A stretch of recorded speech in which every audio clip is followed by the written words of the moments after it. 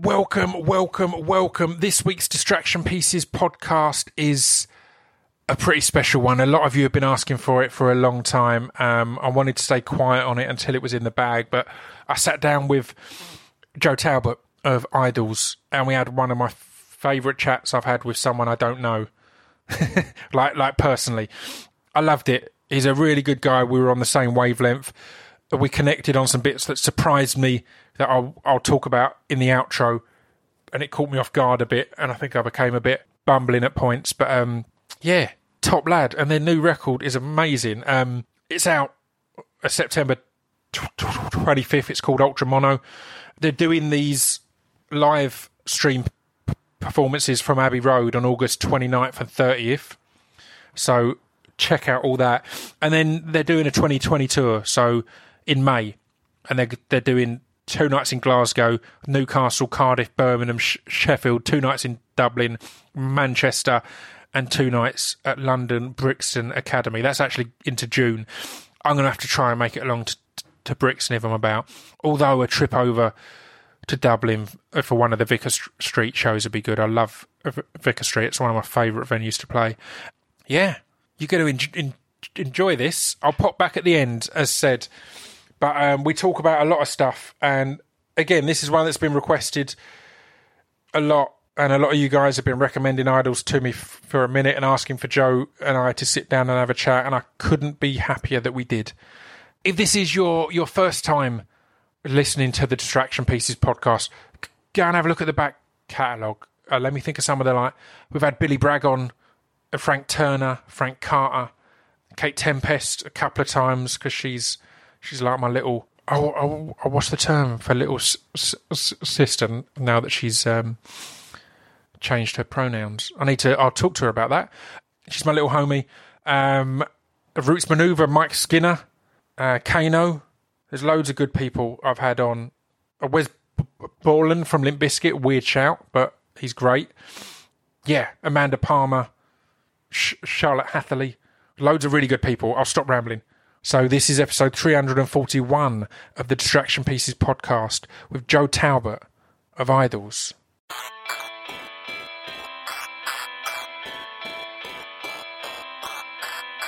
This piece of fiction is the intro to Distraction Pieces. This piece of fiction is the intro to Distraction Pieces. This piece of fiction is the intro to Distraction Pieces. This piece of fiction is the intro to Distraction Pieces. Right, I'm joined today by Joe Talbot of Idols. How are you, man? I'm good, thank you. Yeah, I slightly stressed about domestic bullshit, but apart from that, I'm happy and glad to be here. Yeah, I mean, I'm delighted to have you on. You've been requested a lot on the podcast, which is... Oh, really? It's always a nice thing, man, when you... Because I select all the guests, it's all completely down to me.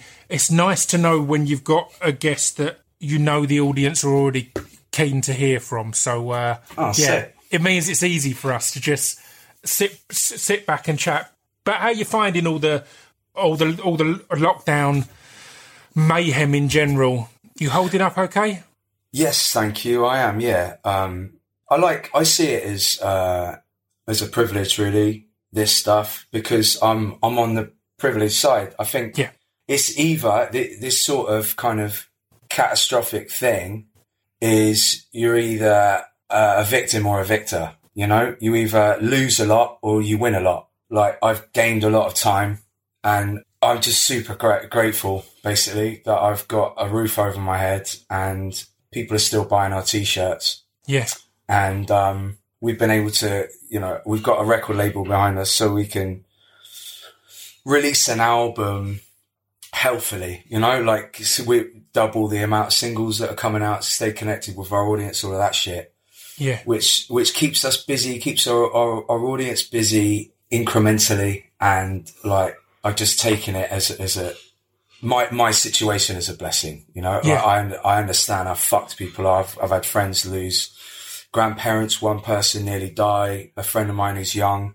And a couple of people lose parents. It's like, I understand just how lucky I am, basically. That sounds cliche, but it's true. Do you know what I mean? I'm just lucky. I completely agree. I've had to attend a funeral over a webcam, Yet Jesus. again, I still just feel I'm so lucky in this situation because exactly as you, my earnings haven't been catastrophically hit or stopped or gotten rid of altogether. I've got a roof over my head.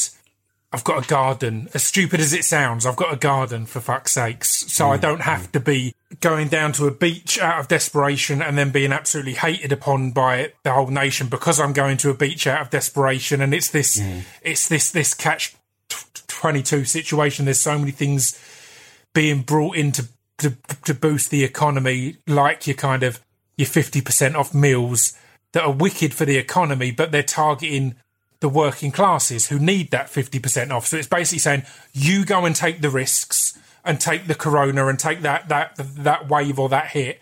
Yeah. And the wealthy will go, well, the economy's back on track. And it's a messed up one because everything every negative effect is on the poorest people, and every solution is also targeting in many ways the poorest people. It's like I can't remember what it was. One of my lecturers at uni brought this up. I was doing a lot about class division and like advertising prejudices, and like it was a thing that just raised like you don't see billboards in middle class areas. You only see billboards in working class areas.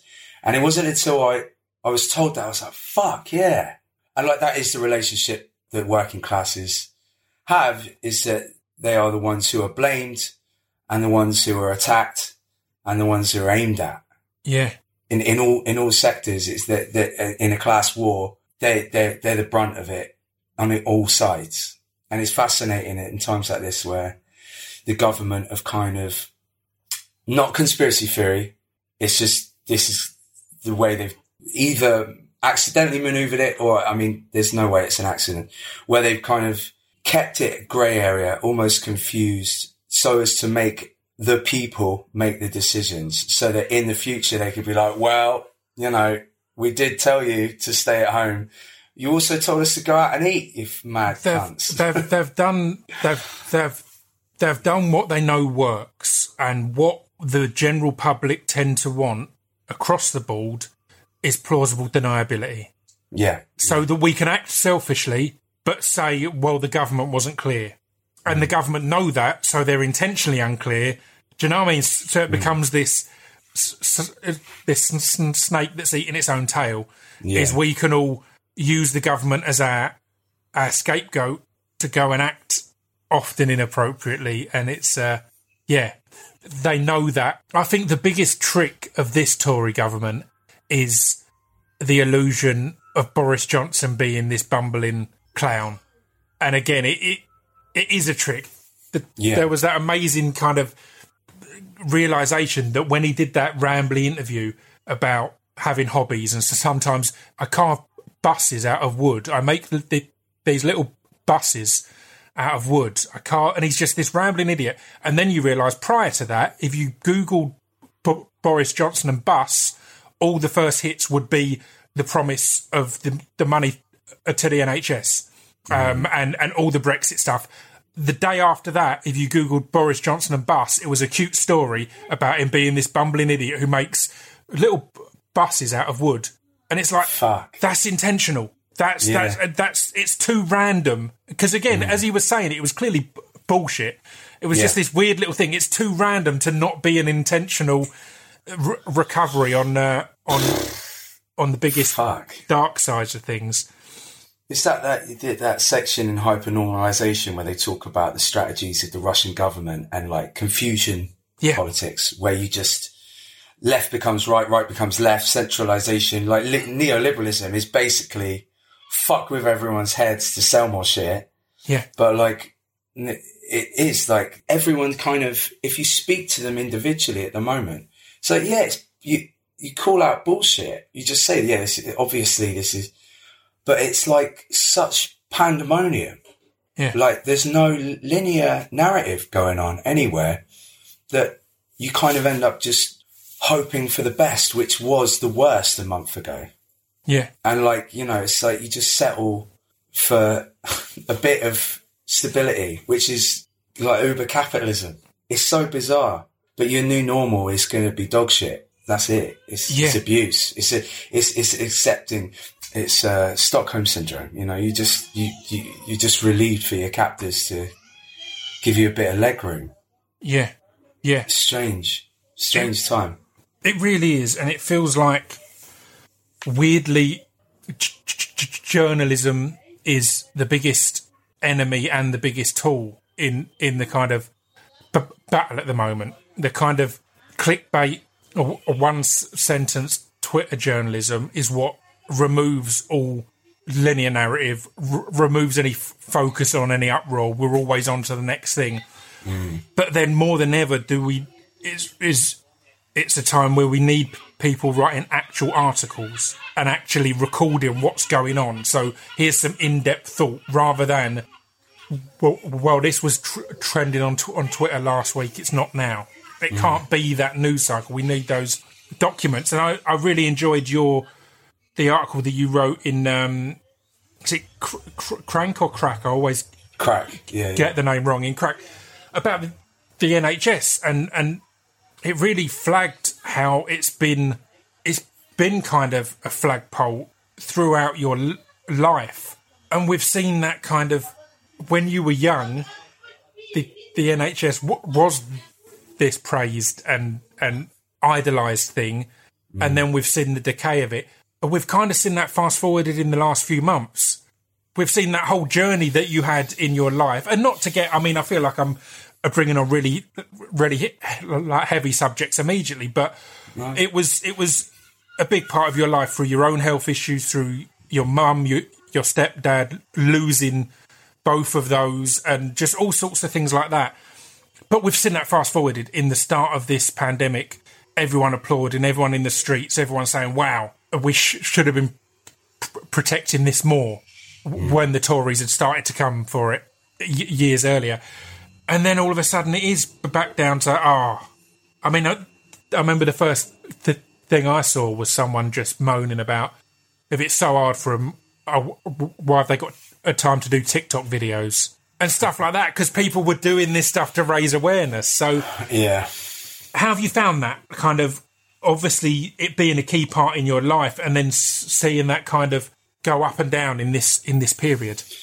I mean, it's a weird one because, like, one of the interesting points of my relationship to this whole pandemic is, like, I've got this tiny window. Isolation, if you abide it, means that your window onto the perspective of it is this algorithmed window. And, like, you've got to read between the lines on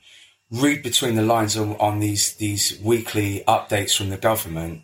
And obviously the articles and the clickbait, like I'm at my dad's at the moment. I can see Millennium Stadium outside of the window I'm sat by.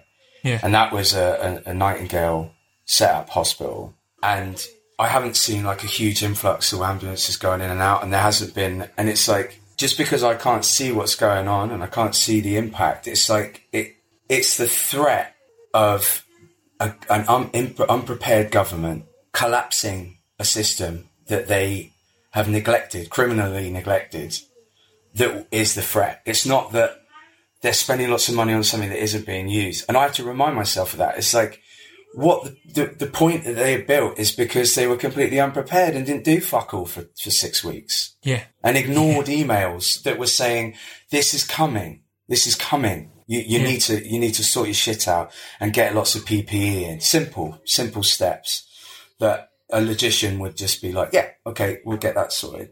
And then it's like, it's on the brunt of an infrastructure that should have been built better by our government. And then it's like, it's a governmental issue that then gets transferred onto a business issue, which is the NHS. It's like, the two shouldn't be separate.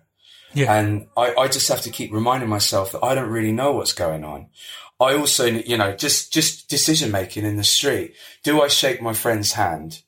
I'm not a fucking expert. What should happen is that the isolation, the rules of isolation, quarantine should have been kept for another month for me to know what to do. I don't know what to do out in the street. I'm not an expert. I don't understand. I think I had COVID-19 in February. I had all the symptoms for 9 days. I couldn't get out of bed, couldn't breathe, hallucinating in the daytime, sweating buckets at night, all that stuff. But it doesn't mean I had it, and I don't fucking know. I'm not an expert. That's why I vote for certain people, and, you know, I respect the decisions made by my GP, and I look for, you know, governments whose legislation are there for our welfare and our well-being that are made by experts. So it's just all this stuff that's been whittled down to this tiny window where I'm like, is this real? Or am I just being continually fucking lied to? Yeah. And the NHS is just the victim of privatisation and misinformation to the public that relies on it for survival. Yeah. Like, without it, it's one of our only last bastions of democratic being in this country. Like, without, you know, they were going to fucking, academies were going to be a thing of the future not too long ago. That's privatisation of education. We'd have one thing left, and the victims would be the poor. So I don't know, like, I'm just scared. I'm just worried that the fascist side of our government and the fear-mongering of our tabloid press will win. Because it is winning. It's been winning for the last fuck knows how long. Yeah. So I'm on the edge of my seat, hoping. Like, all I can do is kind of keep up conversation and not be reactionary in my thinking. Yeah, I feel you. And the conversation part is key, and it's one of the things that struck me when you guys kind of exploded onto the scene in 2017. There's a little bit in the press release for your new album, Ultramono, that says kind of that brutalism was the introduction, joy was your manifesto, and Ultramono is you heading into battle. And it feels like that from the first track. But what excited me from the start is something I've always said for years, and I kind of tried to do in my music over the years, is there was a period in the early 2000s where it became really popular for bands to talk about causes, to talk about politics, but always in their interviews, and then release another song that's just about love, or another song that's just about the same old things. And it excited me. And again, it's evident in your new album as much as any that you're putting the stuff you want to talk about in your songs. And the reason I always had that outlook was, let's say optimistically, 30% of your audience will read that interview or see that interview. 100% of your audience will hear the songs and hear the lyrics in there and the things that are being said. So at what point did that become important to you, or did you know that was your thing? Because again, everyone's said you kind of exploded out of nowhere in 2017, but you'd been a band since like 2009, I think I read. So what was that journey of Idols to did you at the start have that view, or was it a development and 2017 was the point where bang, here we are, fully realised? I mean, our first ever demos that we did was 2011, I think. And there's a track on there called Imagine Communities, which is based on the book Imagine Communities, which is basically about the ludicrous nature of nationalism and how, like, all borders are imagined. There are physical boundaries to land, but borders are imagined, and it's about the dangerous relationship people have with an imagined community and how you become protective, conservative, or preservative of something that never existed. The ideologies of make something great again, for instance, is rife now in the Western world. And that romanticism is dangerous and also insane when you really think about it. To me, anyway, in my opinion. Completely. In Rutger Bregman's most recent book, he talks about the most damaging thing from him looking through history, the time that things started to go so fucked up and selfish and self-centered was when someone came up with the idea of land ownership, building a house and owning that bit of land. Previously, you didn't own anything. You built a hut and you own the hut. Yeah. It is what it is. Yeah. Then all of a sudden people own land, and there were, boundaries and countries and different rules and tribalism, essentially. Yeah. And that tribalism thing is like, I can't remember what the film's called now, but it's a bunch of philosophers talking about the essence of their philosophy and what they're in 10 minutes. They all had to try and define their teachings really quickly. I think it's called An Examined Life, I think it's called. I'll make a note of that. Yeah, it's cool. It's funny. It's like, it's a cool little film. And one of them is talking about cosmopolitanism and how, like, it's about accepting difference. The global community globalization is dangerous, but a global community, or the idea, the essence of cosmopolitan life, is to accept difference and to embrace difference. Yeah. But it has to be embraced by everyone in that community for it to work. And that's kind of like what is exciting to me about that. But on the other side, you know, it's that them and us. That tribalism is about us and those guys. And it's like, that's where it falls short. And for me, the first time that really hit me as a musician, well, as a person, was with the coalition, the Lib Dem Tory coalition. And I wrote in Magic Communities about that. It was like, all my mates are being lied to and they're voting for something they're not going to get. And I was having these arguments in the pub at 3 a.m. going, this is bullshit. Yeah. And then when the coalition happened, I remember just crying out of anger, like, fucking cunts. Like, I just know there's going to be this fucking handshake on the telly and some Tory's going to be smirking at the camera going, we fucking got you now. People forget how believable and how exciting the Lib Dems seemed in that election, how it did seem like they were offering a genuine alternative that wasn't just, here's the two-party politics that we've had for years. Yeah. So it made that coalition so much more of a kick in the teeth, even if you tried to go along the kind of rose-tinted glasses side of, well, at least they're going to be keeping the Tories in line in some way and so on and so forth. It threw away here was this beautiful thing that was like, oh no, power, we can have power. Oh, sweet, forget all that. So yeah, completely understand that. It was just like, that was that time of frustration. And then what happened was there was a line, everything became aligned where, like, my frustrations and the catharsis of the music and the performance of it felt most true to me when I was getting out all the things on stage that normally made me an asshole. Yeah. So, like, if I was I was a very angry man, like, looking after my mum when she was dying made me a very volatile human being. And I was stressed, and I had this thing, like, I was angry at the universe for doing this to me. And it's like, it's bullshit. The universe owes you nothing. Nothing, as our guitarists say, objectively exists. It's like, all you have control of is your perspective and your behavior and your emotions. You can't control anyone else's. So I just started using our live performance, and it was always about the performance to me, was a truth and a catharsis of getting all the stuff out so that it didn't bleed into my everyday life. And I alcoholism, drug intake, passive aggressive relationships where I was just an asshole to my partner, and aggressive. I was just I've become, when I drank a lot, a really nasty person. Right. And I realized that, I could actually kind of, without sounding melodramatic, save my life and save my relationships with my friends and partners and family over time. But that was the start of it. And the way it comes through, and what I learned from a young age from my dad talking to me about politics, and what I was saying in that letter to the NHS in Crack, is that the personal and the political are not two separate spheres.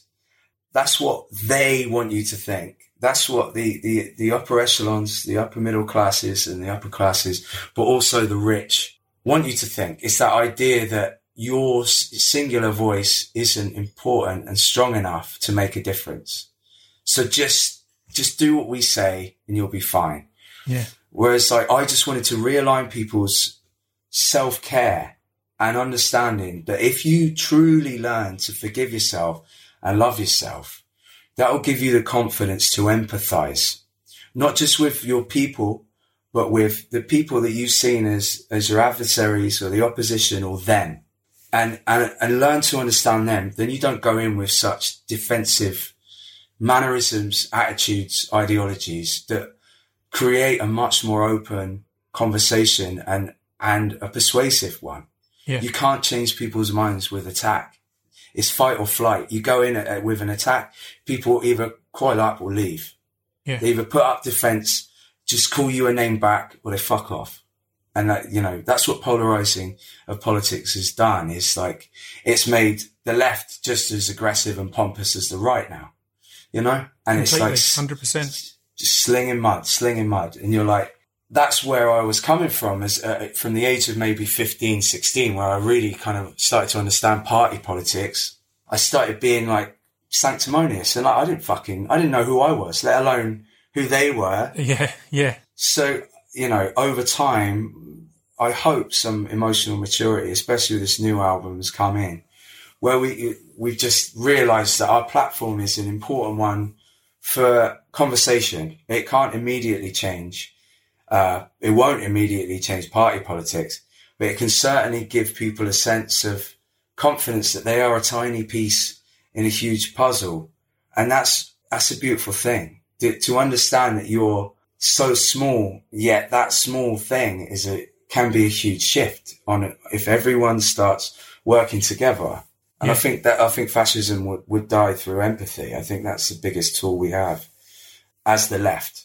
Yeah, I completely agree. It's a fascinating thing. I think people really underestimate the importance and the reach of art in helping push for change or reach people that maybe wouldn't be reached, because it's all good, like, to have a documentary where philosophers are explaining their philosophies and all that. That's going to appeal to certain people. That got me. You saw excitement in my eyes as soon as you were saying that. But there's going to be a whole world of people who that doesn't appeal to, who just have got their job and their family, but music will get through to them, or film. Film's another one, I think, that's really underrated. How that's used and how impactful it can be in getting these stories and messages across. So, how was it when you started to get through to people and get that reaction? Because when I said, like, when Brutalism came out, it did seem to click with people. It was at a time and it's a dark thing, because we'll continue to talk about it, but it was at a time when the country was a fucking mess, and it seems to have got progressively worse every year since. So it's one of those depressing things of, I've had it with a few songs of mine that have been used in protests and that, but they were being used in protests in 2014. Mm-hmm. And it still rings true in protests in 2020. And it's like, that doesn't put a smile on my face. You know, ego out the window, that makes me go, shit. It's cool that connects, but it's depressing. I was writing that of the moment, thinking that change was on the cusp, but it's a continual battle, right? So it must have been exciting to start getting through to people, I guess. I'm rambling in my questions here, but, you know. No. Like, I think it's important. It's an interesting insight into how you see it, because the lyrics, the first time I heard the lyrics, Radiohead, Just the Band, I was like, I was like, yeah, exactly. Like, all those heroes of mine that you listed in that song made me realise that, like, there were so many inflated egos and bored people on stage that I was paying money to see, that I wanted to inject what you want, what I assume you want as a person, in music, which is vibrance, beauty, but like an authenticity. Whether it's, I don't know, whatever it is, it's not like the agenda is the love of music and the love of doing, not I'm up here, you're down there. 100%. You know, and that is, so, you know, you shifted my thinking, which is, so you already made a difference. That's mad. Yeah, appreciate it. And like, I think the point of your music and Idol's music is that the personal behind it, what we're attacking, it's a universal thing where I want people to feel solace in community, but first and foremost, solace in themselves, to have that dialogue with themselves, to feel confident enough to listen to others. So for me, that those micro changes is all that's important to me. And I think you will always stay relevant as an artist, because you haven't just spoken of things that will ever, like, there will never be a time where what we truly want will ever exist. Yeah. But the authenticity of what we're saying is the personal. You know, I want to be your vacuum cleaner. Won't ever feel dated because vacuum cleaners will cease to exist at one point. It's the premise of the want to be someone's vacuum cleaner. Not that, you know what I mean? It's like, we won't sound dated as long as we're transparent, as long as our motives are human, and that human motive will always be there. I think, and that's the relevancy that we will always have, is that we're a part of this. We are the audience. Yeah. So, and that will always, we will always want to feel part of something, want to feel safe, want to feel loved, want to love, and care about the welfare of our people. Yeah. So that will never be dated. It's, you know, that the danger of a lot of shifts in culture, for instance, the Black Lives Matter movement recently, is like, I could understand a lot of the frustrations that are already apparent, is that it's not the ice bucket challenge. This is that people are regularly being murdered in America by a militant police force that are not well trained, miseducated, and fucking armed to the teeth. That's one of the most dangerous. And scared. Scared because of the way the media and the propaganda of both sides kind of build this war. It means the ones that are turning up with weapons, they're fucking scared, man. They're normal people, essentially. That's where we get off track, is the mythologizing of the police as this mythical beast, as much as the mythologizing of the black community as this mythical, dangerous, scary beast. They're both, if we can root them more in humanity, then we can see a coming together there. That isn't that we're pitting them against each other, but one side happens to be armed to the teeth and backed by corrupt governments, you know, and the other side has no one. They're fighting for their lives. It's super dangerous. For me, the Black Lives Matter movement, we wanted to get involved when George Floyd was murdered, but we were like, how do we do this in a way that's productive, that we're not adding to noise? Because that's what happens on the internet, is it creates a lot of noise and confusion. And obviously with any positive movement, you know, it's so easy to get lost in that. So we just thought, well, the only thing we really can do that's productive at the moment is not just sit there and be like, it's to just create some money to help them so that they can organize. And that is the best way of protest, is to read and get rich. You know, that idea that you educate and organize so that you can create a clear and concise message. And that message becomes purpose, and that purpose becomes productive, and change happens. But, you know, that's where all that noise was, you know, coming in. It must be so frustrating for all those well-intentioned people that are now, like, you know, feeling like they're ignored again so quickly after, you know, more people are being murdered, you know. Yeah. This is going to sound like I'm going off on a complete tangent, but I promise you I'm not. But what's your process or your pace when it comes to writing, recording and releasing? Because political commentary and stuff like that, for a long time now, has been rife in hip-hop. I mean, even more so in grime. And part of the reason for that is you can just jump on a beat and say, make your statement. So at first I was thinking it seems so unusual to hear that from a rock band. But then I kind of stepped back and went, well, no, it's not a rock band. It's a fucking punk band. And the punk I grew up listening to had that exact same political commentary. And again, it's because it skipped the process that, particularly in the 80s and 90s, rock music was months and months in studios, adding orchestras, adding all sorts of craziness, the kind of Phil Spector huge thing, Steinman, all these different people that would make it big, whereas punk rock was going, we've got an hour in a studio, let's go and record it and let's release it. And that allowed them to speak politically and currently and it not be 6 months out of date. And I get that from you guys. So it made me wonder what your kind of process and pace is from, I've got something to say, we need to get this written, recorded and with the people. Yeah. It's a weird one, actually, because, like, what we've done with this album is trying to take the immediacy, the impact that hip-hop and grime has, sonically. Yeah, so it comes across the sonics and that, particularly in some of the starts and the builds and that, completely. It's got that hip-hop influence without...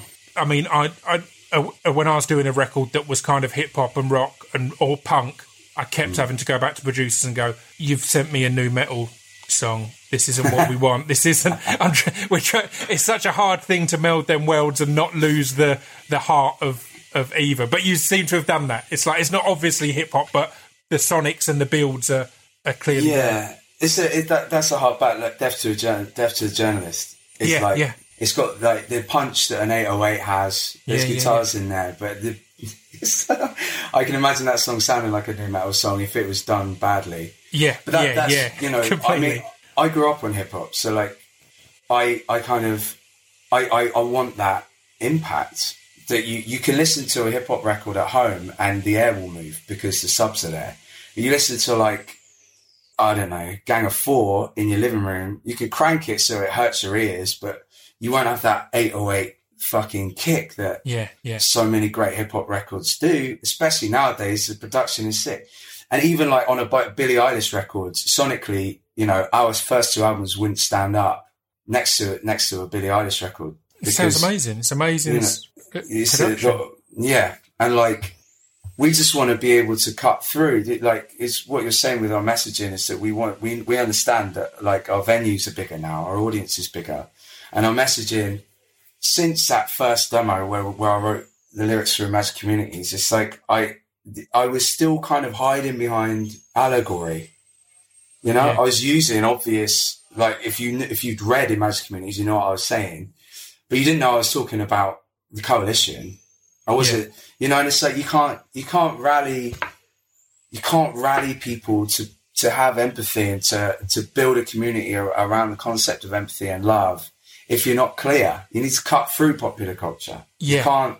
There's no room for nuance anymore in popular culture. If you want to be the lack of clarity is often arrogance. It's our egos. It's wanting to go, I want to write this really beautiful and rap in this, which can be dope.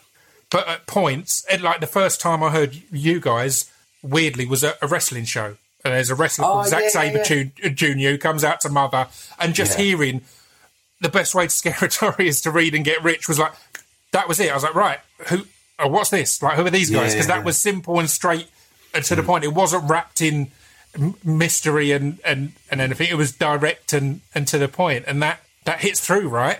Yeah. But it's not easy sometimes as an artist, because again, you sometimes want to sprinkle this pattern onto stuff, whereas at points the message is key.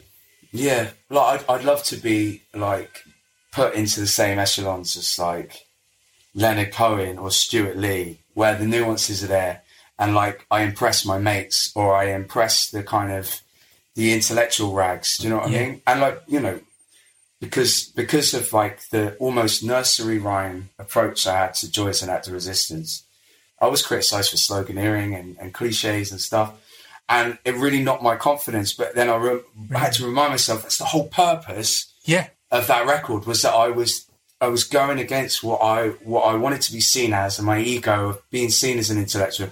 It's not going to work. That's not how I think. I'm a blunt thinker. I'm an introverted thinker. But the way I express myself is bluntly.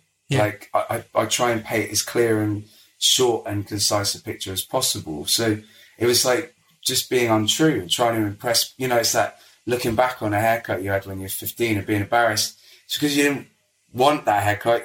Everyone else had it, you know? And like, I was just, Joy's Actor was like me learning my own language and trying to be as concise as possible. And Ultra Mono is like the Ultra Mono, the singular and concise a message as possible, so I can move on and, you know, write poetry. I love that, because you reference that kind of in the album, that kind of conflict of worrying that it's over sloganistic or whatever else. But then the fact is that's a key part in any of these battles anyway. You know, it opens of the door. Seeing defund the police written everywhere is what made me do a podcast and speak to Professor Alex Vitale and Dr. Adam Elliott Cooper about what the actual movement is and how it's far deeper than just a slogan. But you need that to get people on board. And again, to be even more direct, you need something to chant. So at a protest, you need something to chant. And then at a concert, at a gig, in your bedroom, when your parents have pissed you off and you've locked yourself in your room, you need something to chant. Then that can then lead you to reading this paper on this subject or watching this lecture. But yeah, I love that you didn't get scared away by any of that criticism. I love that you kind of, again, I think the best criticism, or the best way to take criticism, is to not ignore it, to take it on board and to go, right, are they right? And then hopefully it strengthens your resolve in what you're doing, because you have that inner conflict, as you said. You have that moment of going, oh, maybe I shouldn't be doing this, but then go, no, that's why I'm doing this. This is how I think, this is how I get things across. I love that. I feel like I've got there with Ultra Mono.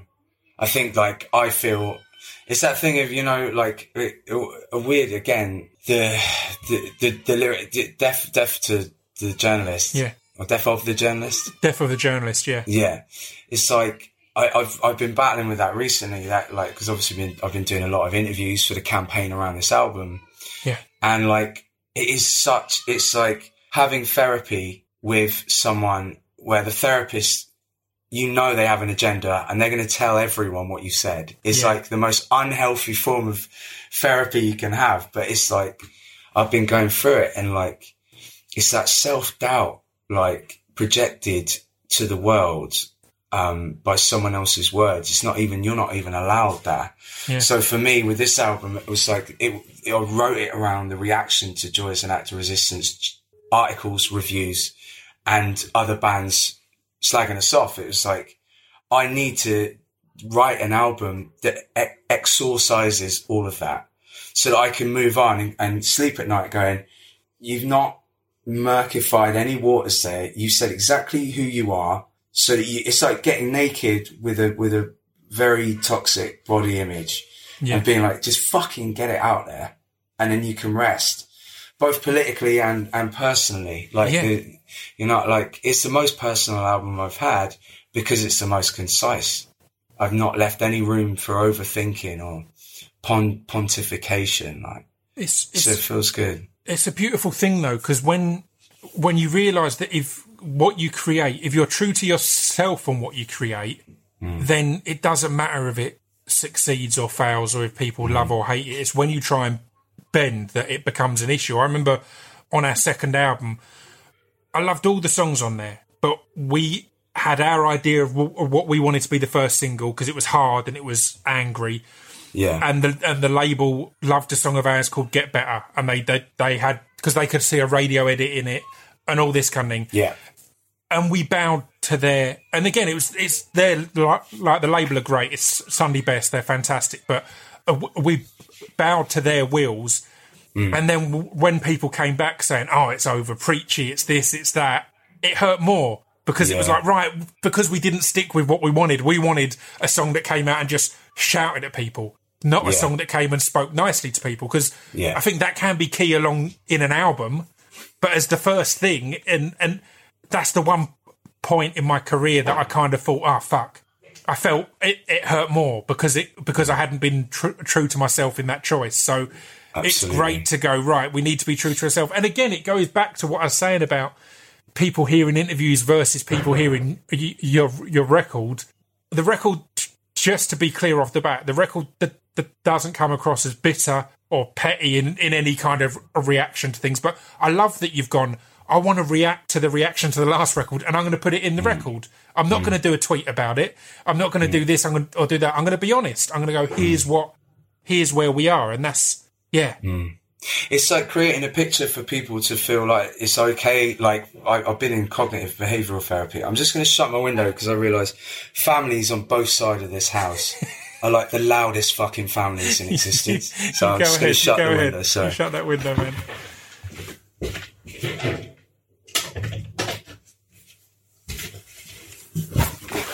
they are loud, but they're also really generous with their food.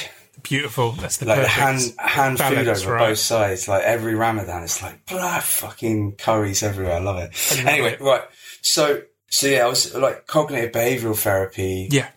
I was doing person-centered therapy, and for people that are listening don't know what that is, it's basically that's the therapy where you just talk about your past and your present and how you basically learn and put yourself in the context of your life so that you understand where your decisions and your relationships have come from, to try and understand yourself better. Like that's the best way I can describe it. This cognitive behavioral therapy is where you kind of learn what context you're in, but then you really start to understand the cycles of your behavior and your thought processes that kind of fuel those behaviors. And then in turn, your emotions that come from that. And it's a pyramid. It's like a triangle. So that your thought processes, your behavior and your emotions all affect each other all the time. So it's about kind of denaturalizing all 3 points to that in order to change your cycles, to stop drinking when you want to numb yourself, or stop going into a room fortune telling how a conversation is going to go or an argument is going to go before it's happened. All these toxic kind of cycles of behavior and thought processes that basically shape your life that you can change very easily. Well, not very easily, but easily if you have someone who really helps you denaturalize, which is cool. But like with this, it was like, with this album, it's like I started cognitive behavioral therapy. So it was a really good exercise in me being like, it's okay to be angry. Do not allow any positive journalism or reactions to your art to make you think you're fucking Jesus, because you're not. Yeah. Don't forget, you still want to punch that person square in the throat. Yeah. You just don't do it. That's the difference. It's okay to be angry. It's okay to be sad. It's okay to be depressed. It's okay to want to do crack cocaine.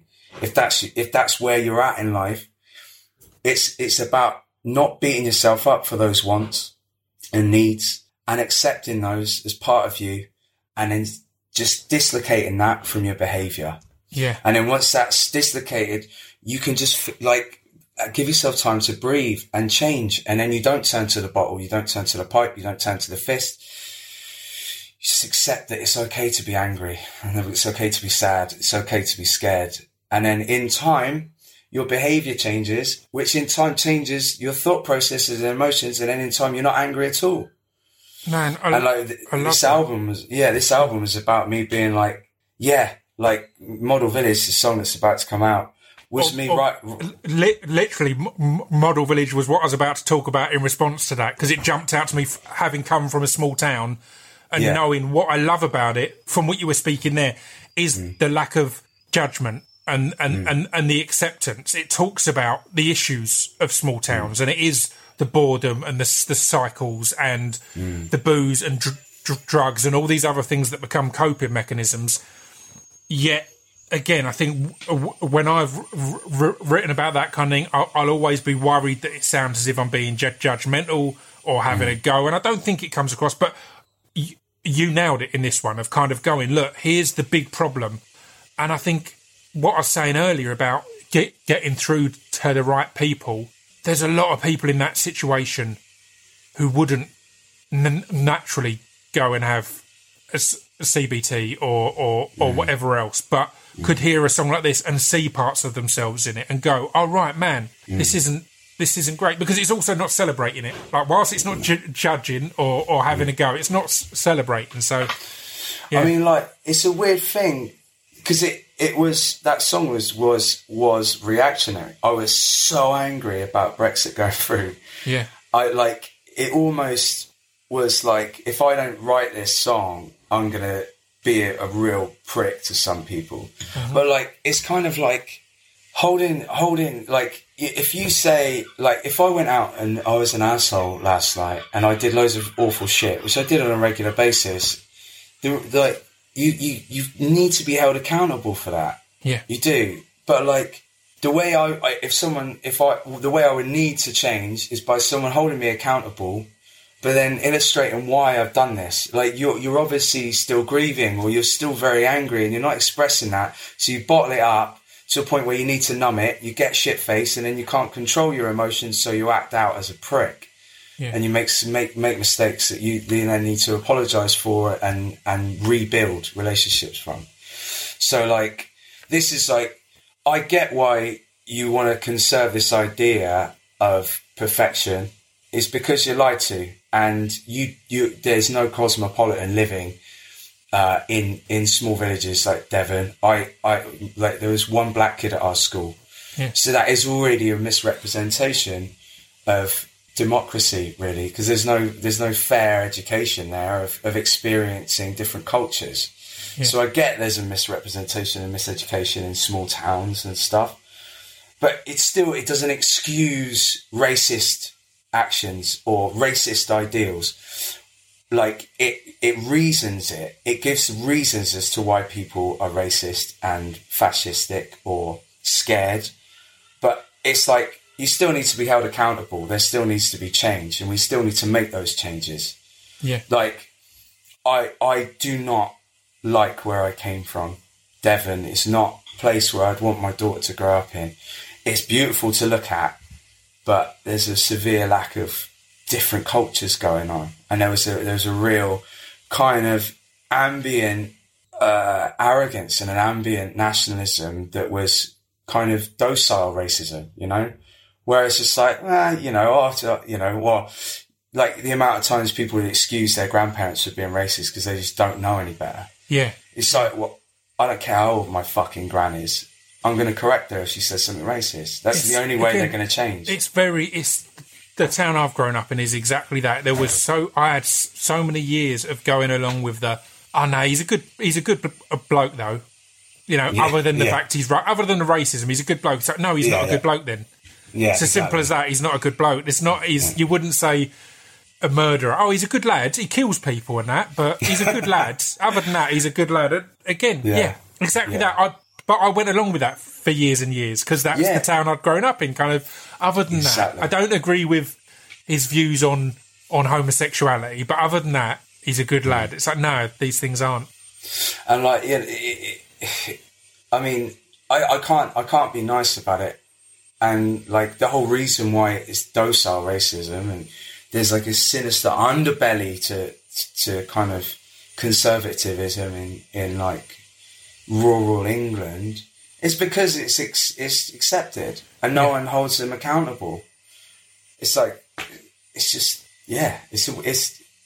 but now the point of that song really was that it's that sort of nationalism is nationwide now. Like Brexit happened, and it's exactly what we were saying about sloganeering. Like Brexit was a catchy phrase people would get hold of, and the subtitle was, you know, get our country back. Or again, there's a solid argument that the person who's done the most damage to this country in recent years is the journalist that came up with the term Brexit, because the damage of it was, it's a word that didn't have a definition. So everyone could interpret it as their own. What you see as Brexit is different from what that person sees as Brexit, and is different to what Brexit actually will be. But it became this thing that anyone could vote for it because it meant what they wanted it to mean. And that's terrible. It's madness. Because, that is it. What is Brexit? It's not got a definition. It's not defined. It's fucking crazy. It's the most important word in recent times, but it doesn't mean anything. Yeah, and but that's it. And if we looked at the campaign on like little microcosms throughout our country, they could apply that phrase Brexit and what it meant to that specific part of the country, to that specific voter. You could be, well, it means this. Yeah. So it's like, to places where there's severe unemployment, you just talk about it as employment. To places where there's lots of immigration, you talk about it as an immigration thing. It's just like, it's like, I remember the first thing I ever saw about Brexit. It wasn't called Brexit then. It was the European Union, like, bashing from, Nigel Farage's. Yeah. Was it UKIP or was he? UKIP. Yeah. I think it was UKIP. Anyway, they did like this thing of saying that the office in Brussels was costing us millions in paper clips. I was like, what? And it was like, well, yeah, because the centralized office in the UK that would then go to Brussels for these general meetings would have to spend loads of money in shipping all the, and I was just like, what is this? I didn't realize this was a problem. Is our economy under collapse because we've got an office in Brussels or something? Yeah. It was really, but like, they were anything. They would go, right, we'll just fucking use this. Why? It bows down to this. No one was talking about the union being a problem. I mean, obviously, like people like Tony Benn was saying it a long time ago. Yeah. But like, it wasn't on it wasn't like on a national scale where everyone was fucking talking about how this was a problem. But the reason why I was so skeptical was that it just came from nowhere, and suddenly everyone's like, let's get out. And you're like, but why? Well, you didn't give a shit a week ago. Why? What have you been told that I haven't been told? Because I've not had anything that you have. And that means that, the billboard scenario where the working classes in certain parts of the country have been fucking told something that I'm not seeing on my little Facebook window. The cozy middle class left. So what is it you're being lied to about? Yeah. And why aren't I being lied to about it? What do I get? What do I gain? Because it ain't going to be the working class that's going to gain anything from this scenario. It's going to be the middle classes. Yeah. So what is that?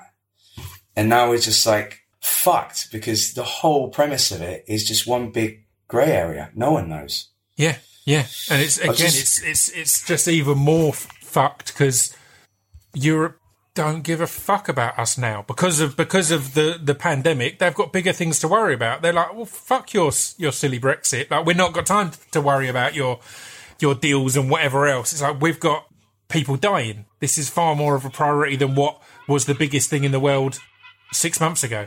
Yeah. I remember when Italy was going under massively and thinking, I wonder what the conversations are like between Boris Johnson and the PPE situation, because obviously I think didn't we first try and lean on Turkish factories or something? Yeah. But it was like, I mean, I could just imagine these fucking right wing leaders in mainland Europe being like, I hope Boris calls me this morning. I got some fucking steam to let off. I can't wait to tell that piece of shit what I really think of him. That's what happens when you sever ties and you laugh in the face of people, is that you're going to get laughed at back. It's like, there's only a few leaders in Europe that I would trust to be truly democratic anyway, like Sturgeon. And it's like the Wild West.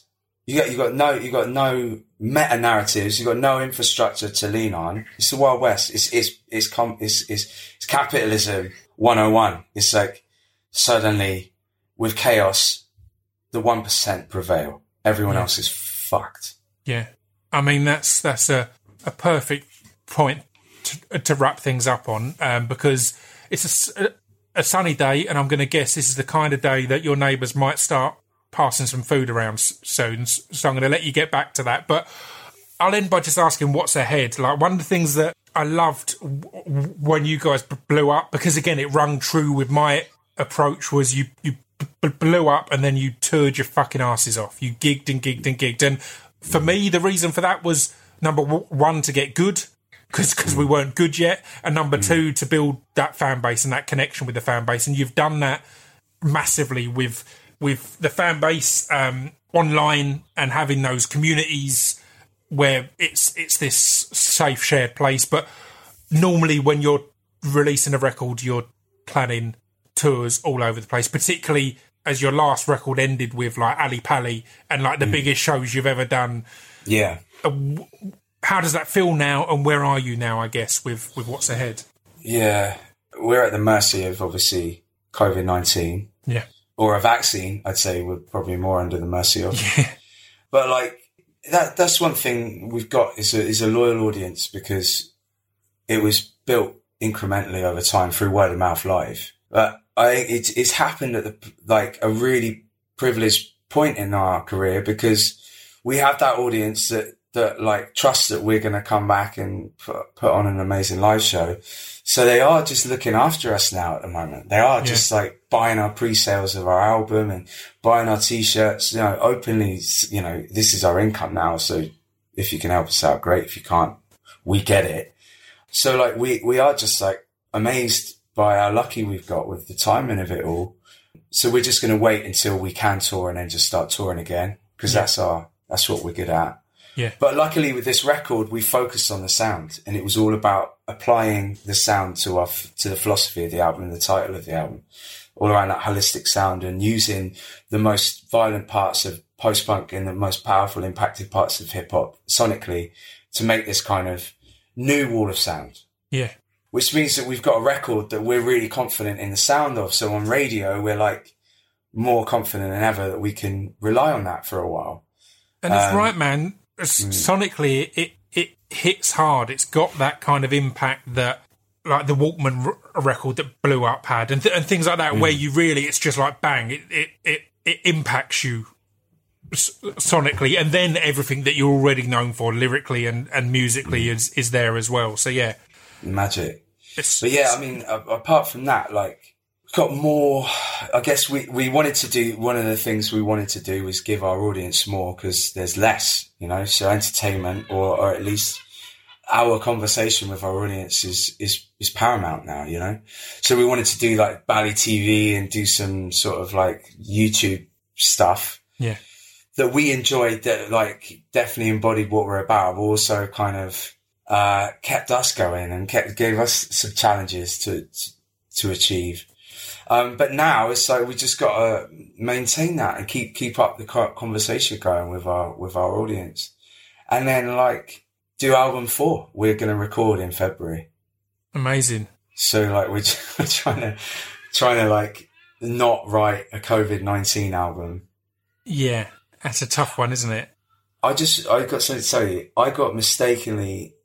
Two people thought I was you. Amazing. I used to have a beard and I used to wear a cap a lot. And twice, and the second time I said to my mate, next time I get someone thinks I'm Scroobius Pip, I'm going to be a real bastard to them. And just pretend to be you and be like, fuck off, yeah. What was up with that guy? Yeah. Only as a joke. I wasn't actually going to do that. Yeah. I just thought it was funny. But I was twice. I did have proper, like, long beard. I love that. I love that. And as I said, like, when you guys blew up, it was in a period when I wasn't listening to much music. I think it's because I just stopped making music. I just stopped my radio show. And other than hearing you at wrestling, I said, shout out to Zack Sabre Jr. Yeah, shout out. But the amount of tweets I'd get about you guys and Sleaford Mods were the two that people would go, you're going to like these guys, Pip, that I had to kind of come back to music and go, all right, I'll listen to some music. And yeah, I don't regret it. So yeah, it's been a pleasure, man. Thank you for taking the time, and hopefully we'll be able to cross paths in the real world when there is a real world to cross paths in. Where are you based? I'm out in Essex. So I've lived in the same small town my whole life, Stanford-le-Hope. It was that weird one of, as soon as I started to get the option of moving to London or anything like that, I was like, the true story is I was thinking of moving into London, and then I did a spoken word gig at the Hammersmith Apollo. I was only doing one bit, but I was on with like The Cure and Alan Partridge and all sorts of like dope people I idolised. Sick. And I loved it. And then I got the train home, and 2 drunk girls from Tilbury tried to nick my shoes and set fire to my beard. And it made me know I need to stay in this area so that I never forget what the real world is like. Do you know what I mean? Because if you've just gigged with The Cure and Alan Partridge, it's easy to start going, the world's good, man. It's great. There's nothing wrong. So to get that train home from that gig and have that, but because I look weird, I was like, I need to stick around here and stay aware of the positive. And as you said, of the small town mentality, I think it's easy for artists to start to think that the world's all solved because we've got our bubble. And that's when things like Brexit happen, because we think it's all solved. And then we go, oh, right, we weren't in the real world after all. I mean, coming back off all these tours, like, I don't think people realise how undiegetic touring is. You do not really understand the real world. You're just in a bubble touring, working really hard, and but it's like you forget that this all this, I don't know, it's hard to explain. It's like you come out of it a bit like, if you do 192 shows, that's most of the year you're on the road. Yeah. And you come out of it like, fuck, what is going on? Yeah. 'Cause you haven't been at home. You just don't get the rhythms of you've been going from town to town, seeing only the select people from that town who have a similar outlook to you. Exactly, yeah. You're not seeing anyone else. That's all you're mixing in. It's the real life version of how social media can get sometimes. How if you only follow people with the same opinions, it gives you a warped perception. But yeah, and you can imagine that ramped up to where you're like super famous and you're just surrounded by yes men, sycophants. Yeah, that's dangerous. That's a dangerous existence. Like, you know, I commend those like super famous artists who just stay grounded. Like I was chatting to Jeff Ament from Pearl Jam, and it's not a healthy existence. Yeah, completely. You know, and it's also why I understand those who don't. Like, I could never get on board when people were getting mad at Miley Cyrus or Justin Bieber or whoever. It's like, they've been in their own world since they were about 16. Of course, they're going to have a period of being a fucking dickhead. You know, that how would they not? So, yeah. It's that like lack of human contact for a long time. You're going to turn into a psychopath. Yeah. Because you can't empathise with shit you don't know anymore. Yeah. Weird. But anyway.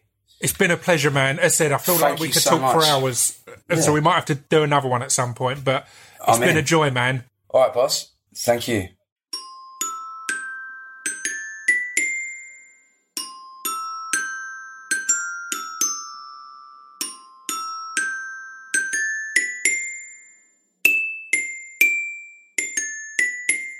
You've been listening to Scroobius Pip's Distraction Pieces. There we go. How fucking good was that chat? We could legit have chatted for hours. Genuinely caught off guard when he started referencing my songs and my lyrics. I've said this before, and it's this humble, it comes across as a humble brag, but I genuinely never expect people to know about my shit. So when someone whose music and lyrics I greatly respect reveals that they were in any way influenced by or just a fan of my stuff, it's amazing. If you're new to the podcast or new to me, then I should mention that the songs that we mentioned, or Joe mentioned, are Thou Shalt Always Kill by me and Dan Lassac, Stake a Claim by me and Dan Lassac. Again, I think Idols fans will unanimously enjoy Stake a Claim or get something from Stake a Claim. And the other one that Joe brought up a couple of times was a solo track of mine called Death of the Journalist. Yeah, give them a listen. As I said, mad, isn't it? But thank you for tuning in. I really enjoyed that. Idols are doing, these Abbey Road live performances on August 29th and 30th. Details are online. And then the 2021 tour is going to Glasgow, Newcastle, Cardiff, Birmingham, Sheffield, Dublin, Manchester and London. Tickets will be on sale on Friday, the 28th of August at 10 a.m. So swoop upon them. I'll be back next week. Honestly, you're not going to believe the run of guests I've got coming up, man. It's insane. You're going to enjoy it. I'm buzzing. I've been recording some of my favourite episodes ever, including this one, but more to come. So, enjoy. See you next week.